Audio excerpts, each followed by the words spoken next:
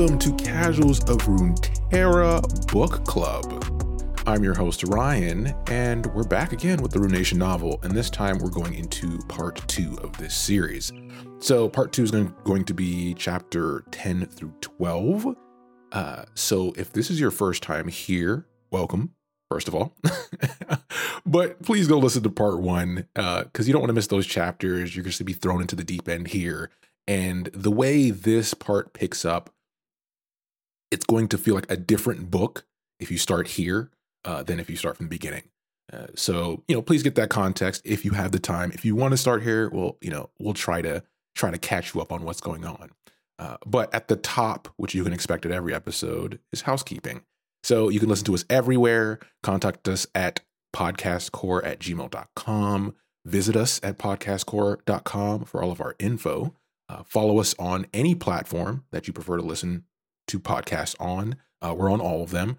But if you do follow us on all the platforms, we appreciate it. That helps with discoverability, especially like on YouTube, if you just want to follow there as well or subscribe there, because that helps us get out to more people, right? So if you like it, other people will like it as well.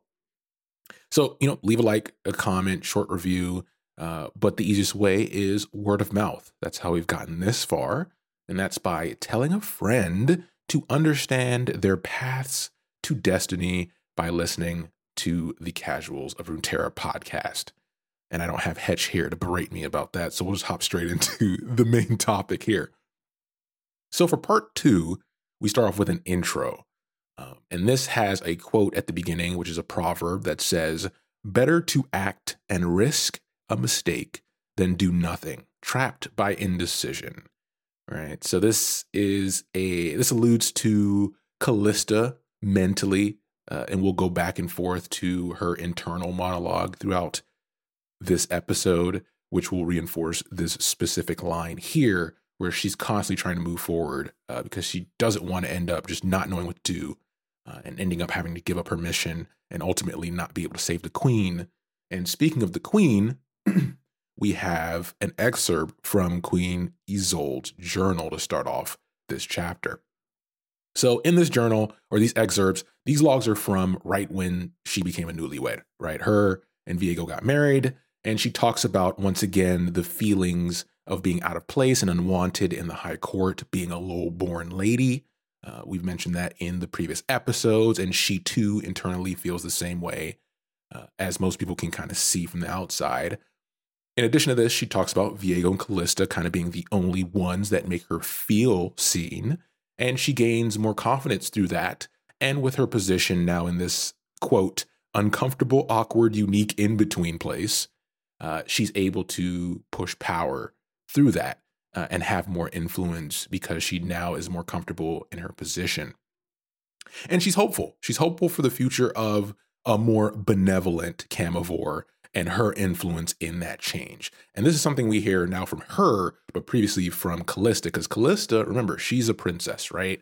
But she's different, and she doesn't like the past imperialistic nature of, her grandfather and just the kings of Camavor and how they've conducted themselves before. And the view we'll get throughout these chapters is, now that Callista's outside of Camavor doing this mission, she's going to interact with other people who have a view of Camavorians. So let's hop into chapter 10 to start. So as in previous chapters, I'm going to break the chapters down into scenes, so it's a little more easier to follow. These first 3 chapters of part 2 are a bit longer than most of the chapters in the part 1 of the series. So we start here in chapter 10 with scene 1.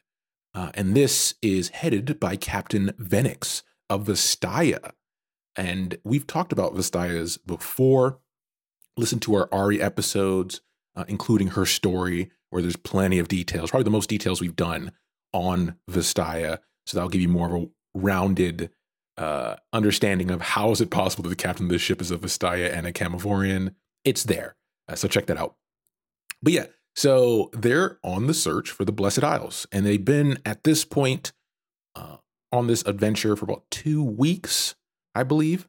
And at this point, it's starting to become monotonous, right? You're just sailing It's starting to set in because Callista's not so used to sailing this much, especially alone. There's not really, outside of Venix's crew, it's just her, right? No friends, whatever. She's kind of a fish out of water, pun intended. But the water they're sailing on, as they're getting closer to where they suspect the Blessed Isles are, there's really no sign of ocean life. It's still the birds, fish, etc., not really present.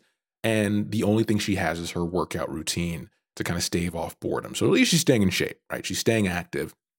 And we finally get some banter between Venix and Callista. And this is important because this kind of builds out the relationship we're going to get moving throughout these chapters, which end up being more interesting than I thought it would be.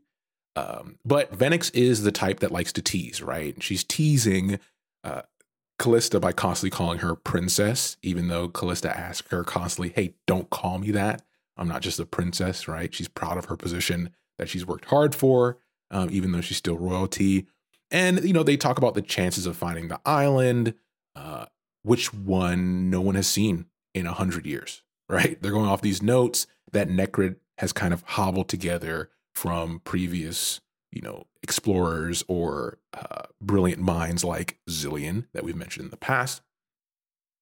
But, let's talk a little bit about Venix's features because, Vestias for us are very interesting. And this is actually a type that we got to talk about in detail in the Ari episodes. But she's labeled as a no-nonsense Vestian woman named Venix. Her features were broad, her eyes dark and intense. Her fur was felt-like and pale on her face and the undersides of her arms, but elsewhere it was thicker and as dark as mahogany. She had round, furry eyes resembling an otter's, pierced with a score of rings, and her hands ended in stubby claws, painted vivid pink. So think about Jack Sparrow, but an otter-human hybrid. And I'll go more into why that is in later parts of the chapter. So we move into, we get the details of that. We then get the details of the ship they're on. It's not a large vessel, right? This is meant to be almost like a spec ops mission. So it says here, the Daggerhawk wasn't the largest of vessels in the Camavorian fleet, but she was one of the swiftest. When becalmed, she was able to be powered by oars, but if there was even the slightest of winds, her multiple sails took full advantage and she sliced through the water like a knife, hence the name. And this is important because, like I said, the water they're on is still, they need to be able to traverse any unsuspecting features, and this will come in handy in a bit. So at the end of this scene, suddenly the lookout points out, hey, there's something abnormal on the horizon. Callista's like, okay, what? She climbs up there, takes a peek, and she notices that there isn't any horizon. And that's the unusual part. So this takes us to scene 2. So in scene 2, we start with this endless veil of mist in front of the Daggerhawk, with an unnatural look to it, right? It goes all the way up and it goes all the way out. You can't really see what's on any side of it. So they decide, okay, let's sail into it not knowing what choice do we have. We need to get on the other side of this mist. So as they pass into it, Venix points out that it feels magical, and not just like, that's not a metaphor. Literally, it feels magical, and the atmosphere inside the mist is completely different from outside the mist. And Callista looks at Venix and she notices, oh, you're glowing from interacting with this magical mist. And that's because Vestias are magical creatures themselves. So they have a relation to it. And once again, go listen to the Ari episodes, and you'll understand more in detail what I mean by that. And she's like, yeah, I'm feeling pretty good myself. But the other thing is there's no wind inside of here. So once again, that's why they're on the Daggerhawk. So they decide to paddle. And they paddle and they exit the mist, and the elements return to standard, right? You have a little bit of wind. The boat begins to rock a bit, but it seems like they're back where they started. So Callista tells Venix, look at your compass. She looks at her compass, and her compass needle is just spinning wildly. and then it stops and it points back into the mist where they just came from. So that's an uh-oh moment. Right? Completely unexpected. And you're starting to get some feelings of, say, like a Pirates of the Caribbean, a Indiana Jones, and a lot of this writing in these first couple chapters of this part 2 are styled as such on purpose. So moving to scene 3, which is the final scene of this chapter. And they make 3 more attempts. They try some different tactics, but the results are the same. There were birds and otters in the mist. So they saw animals inside, which that's a clear sign. Okay, if there's life inside, there has to be land. But they had no luck in actually touching upon that land. And then during the night, when they went through the veil or when they're outside of it, they're seeing it pulse with this pale light, which is related to the magical properties of it.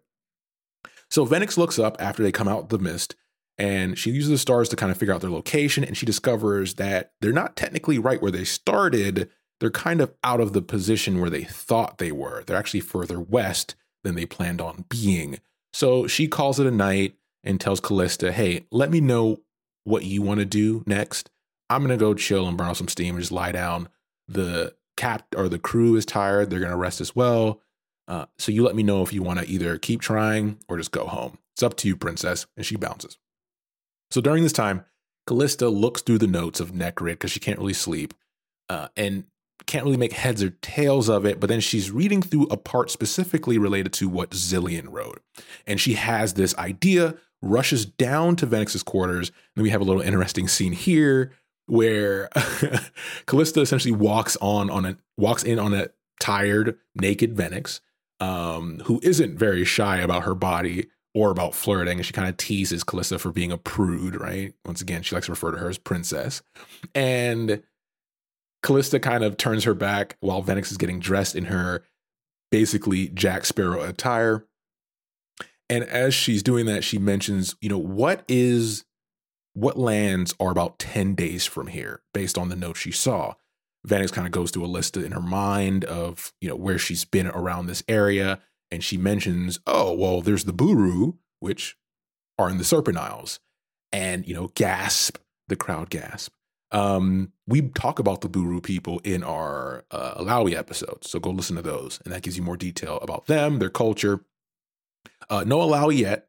Hopefully she shows up. I think she's going to show up in the book since we're talking about the Rue Nation, right? The big one. But Callista believes that they may be able to find a guide there. And Venix agrees to give it a shot. And then she decides, okay, I'm going to go break the news to my tired crew because the Buru are known for being monster hunters and not having any fear whatsoever. So when it comes to something like the Blessed Isles they're trying to find, somebody in town or in their village should know about what they're looking for and should be able to help them. So it should be easy, right? Right? Well, we're going to find out in chapter 11. So let's move into chapter 11. All right. So chapter 11, as I mentioned before, this is the style of an Indiana Jones. First half, let's call it Pirates of the Caribbean. This chapter, it's purely Indiana Jones. We start with scene 1, and Callista is leaving the quarters of the crab priest, and she's angry because essentially he refused to assist her and their crew or give them any answers. They pretty much shrugged them off as, outsiders. They have no reason to help them, and they also don't know what they're up to. And remember, most people outside of Camivore know that Callista's Camivorian. So that plays into it as well. Additionally, they sought assistance outside of the priesthood, so indirectly, and other people declined to help them as well. Declined and even deferred, hey, maybe you should just go talk to, that's up to the patriarchy. That's up to the priest, the crab priest. So they're at a dead end, right? They had no kind of compass onto where to go next. And they also never were given a solid reason onto why they couldn't get any help or information, despite having Camivorian gold coins, which are sought after, etc. So Venix believes that it's not about coin, it's not about position, it's about religion. Because the Buru people, if you've listened to our Alawi episodes, or episodes that have some information about the Buru, they're very religious. And it's not the same as like religion in Camivore. And Callista mentions this, and she's actually in awe of how their palace is set up, because she's contemplating, what to do next. But she's also looking at the paintings in the temple and how everything is related to their gods. I mean, there's even parts of the island are carved to look like tentacles coming up from the ocean, right? Like the stone spires coming up from the ocean, which is a really cool imagery when you think about it. And this is related to Nagakaboros, which we talk about, the badass god of tentacles. And once again, listen to our Laui episode for more details about that, because it's very cool how their religion is set up. And we go into big details about the concepts and the tenets of that religion because it's given to us, which is neat. But, despite being in a foul mood, Callista was in awe of the beauty of not only how they represented their religion, but also the island itself, right? It's nothing like Camivore, even to the point where she says the everyday people look like warriors. Like anybody here could go to war at any moment. They're intimidating. They're not mean. They're welcoming, even though they're not answering their questions, but they're welcoming people. So, she's kind of balancing her mood here. And Vennix says, okay, you know what? Obviously it's not going your way. Let's go to this crab spot I know, get something to eat, get some drinks and relax. And then we'll think about the next step from there. This takes us to scene 2. So Callista enjoys her meal. Vennix was right. This was the spot.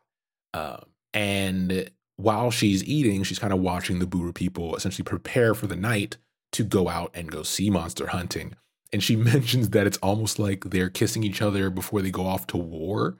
And it's almost as, if not more dangerous than that, when Vennix kind of explains what this monster hunting means to them. And after contemplating, I'll just go back to the Daggerhawk. Callista knows she's in a bad mood. She feels she's bringing all the other crew down. Vennix convinces her to stay for a while because things are about to get a bit interesting. So what does she mean by that? She's noticing that around the bar, they're getting these dark glares from other foreign soldiers. So not Buru people. The Buru guards are just kind of watching with smirks on their face around the bar.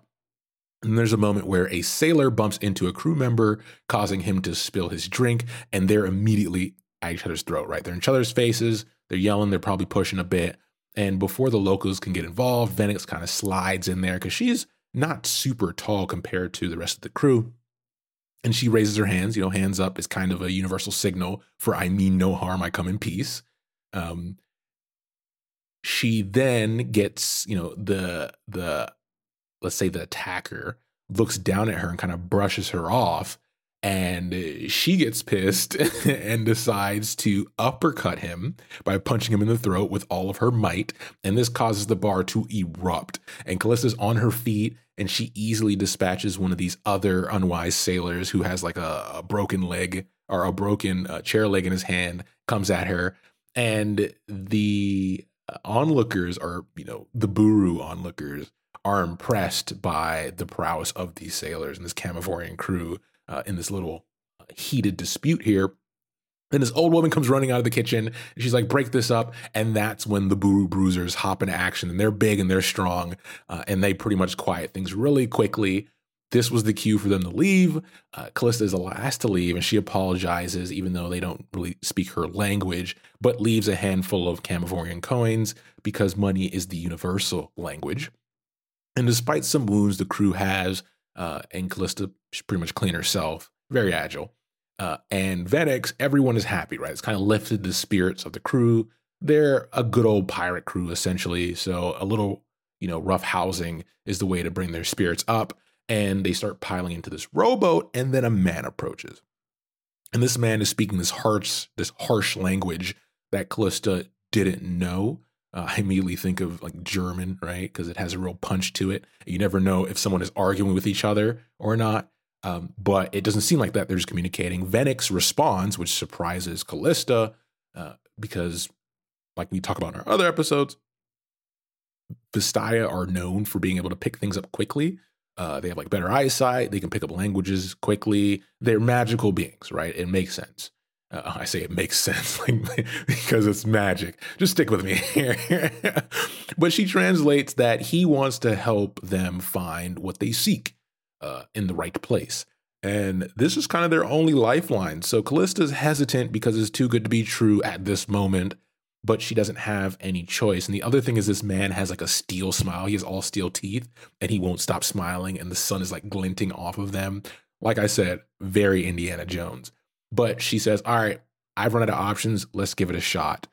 And this takes us into the next scene. So they follow this man known as, we get a name here, Razu Pharos. We'll just call him Pharos moving forward. And Cal notices his ship is unlike anything she's ever seen before. It was like a small town built into the ship, kind of whimsical in a way, with like shingled roofs, chimneys, all the works, but it's a ship and it's massive. And he called the ship Progress. This might be a hint to some Piltovian development. We don't get that much detail yet on where he's from, but he mentions that it was built with gears and hidden mechanisms, but no magic was involved to make everything work. Once again, pointing back to the city of Progress itself. And he says it was crafted in Ashara Vazoon, which this could be a town outside. I'm not sure. That name doesn't ring a bell. Maybe in future episodes, we'll get a little more detail, or I'll be able to tell you exactly where it's at on the map. But they travel deeper into the jungle via rowboat because they have to pretty much dock their ships to get where they're going.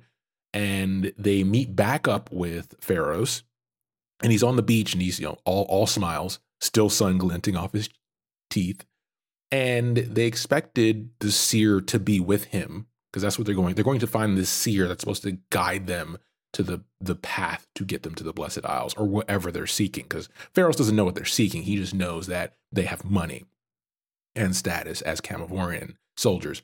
But she thought the seer would be on the beach with him. They're not. So he says, you have to go deeper into the jungle.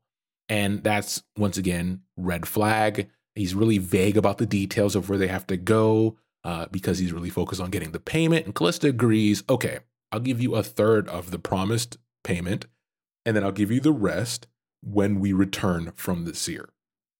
And he laughs and mentions in his language that Venix overhears that not everyone is as ruthless and driven by greed as Camavorians, which, hey, he kind of has a point.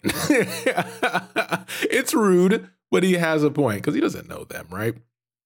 So they're both offended by this, but his perception is not really off based on what Callista knows deep down about her, her city. But Callista whispers to Venix, we'll go along with it, but keep an eye to ensure that nothing funny happens. And they decide to head deeper into the jungle. And that's where chapter 11 leaves off. And then this takes us to chapter 12, which will be our last chapter for this episode. So chapter 12 has as many, if not more, scenes than the other chapters. But we'll move at a clip to finish this up. I know it's been a pretty long one for the coverage of the beginning of part 2. But we'll start with scene 1 as usual. So this one's pretty short. Pharos guides them deeper into the jungle. They reach this massive waterhole or waterfall going down into a sinkhole. And he says that the person you're looking for is at the bottom of that. Once again, another red flag. It's like, how deep into the jungle and how deep underground can he get them before he does something, right? Wink, wink, nod, nod. And then in scene 2, Callista starts heading down there, and it takes her a while to get down there. They get to the sinkhole at sunset, or like right when sunset is starting. And when she gets to the bottom, it's night. It's pitch black. But she can see the stars, and that's beautiful. And once she reaches the bottom, there's a bit more traversing across some narrow paths, and she sees this tall, still figure on one of the rocks. It's kind of out of like view, like she can't see them clearly, but she notices immediately they look majestic. And also the voice they speak with has an inhuman tone to it and is lacking any specific dialect. And the first thing they do is refer to her by her full name, the name her mama calls her type thing.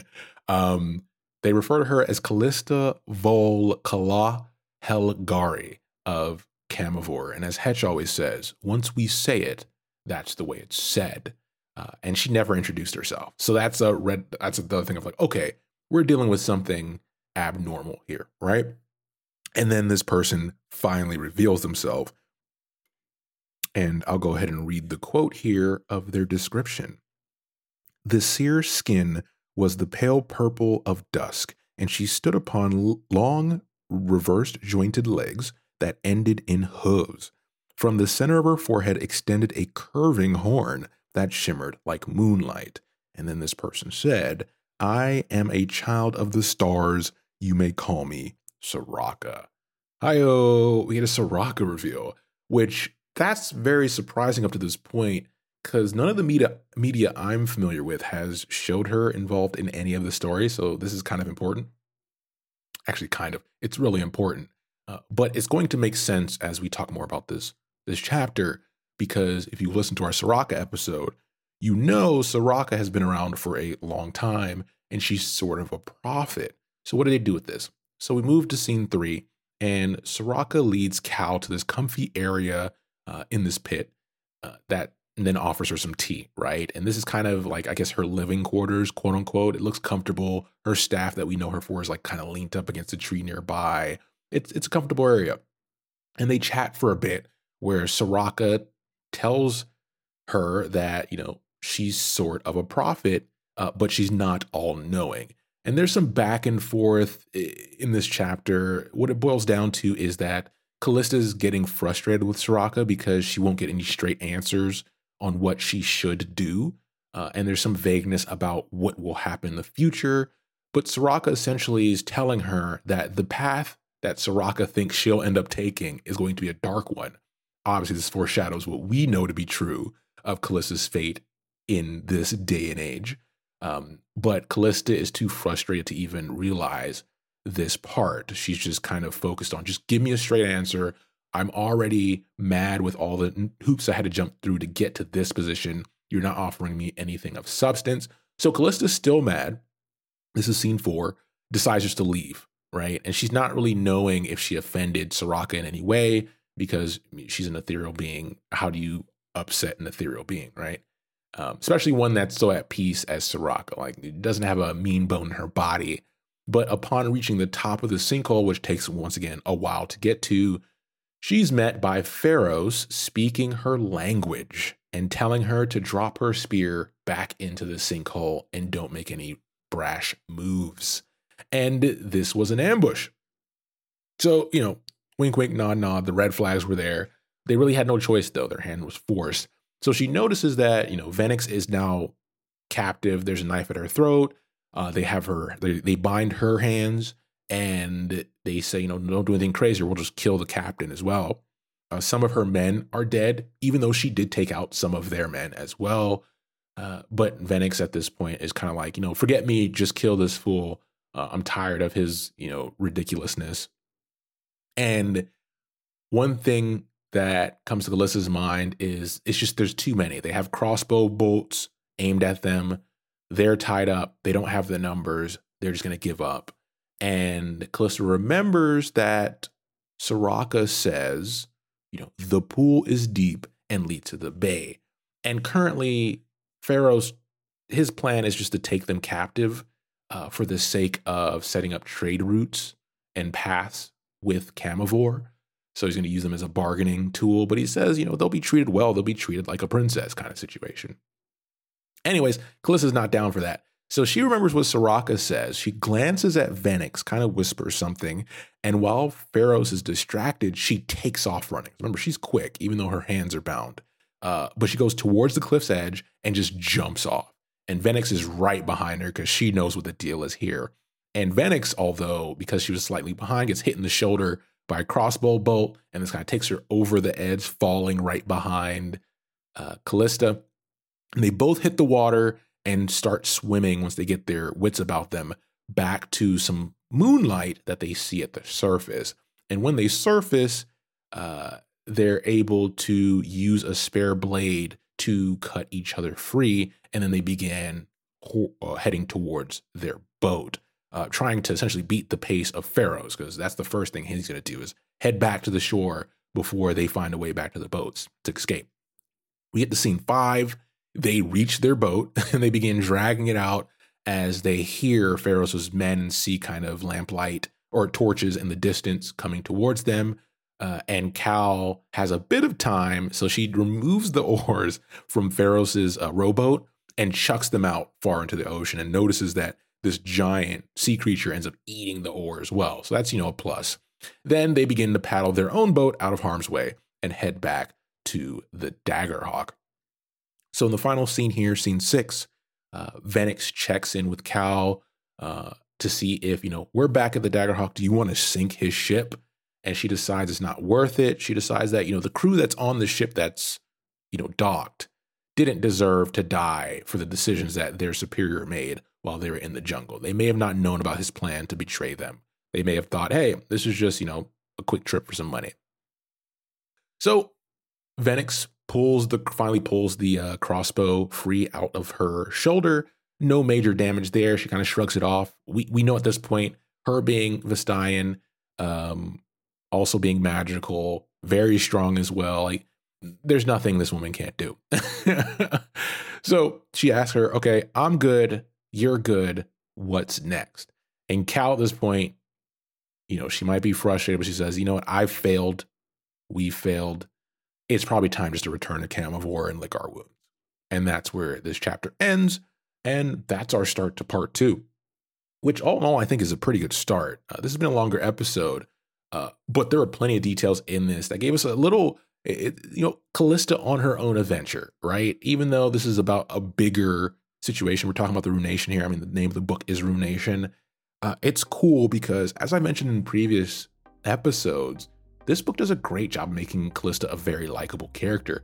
In a short time, I like her and Venix's back and forth banter. I like the approach, like I mentioned a billion times already, of the Indiana Jones style adventure that we have here that ultimately ends in failure, right? They don't come out successful. They don't come out winning the day. But this establishes more character, right? So I enjoy that. And I'm looking forward to what we get in the next 3 chapters. So, as always, thanks for listening. And we'll be back soon with the next book club episode and other episodes as well. We're still doing our other content, so check that stuff out as well. That's what we've been focused on. So this is taking a while to come out. I apologize for that. But we'll get this going again. So if you're reading along, I'm sorry I held you up. If you're ahead, you can still chat about it, right? But as Hetch always says, take care, everybody.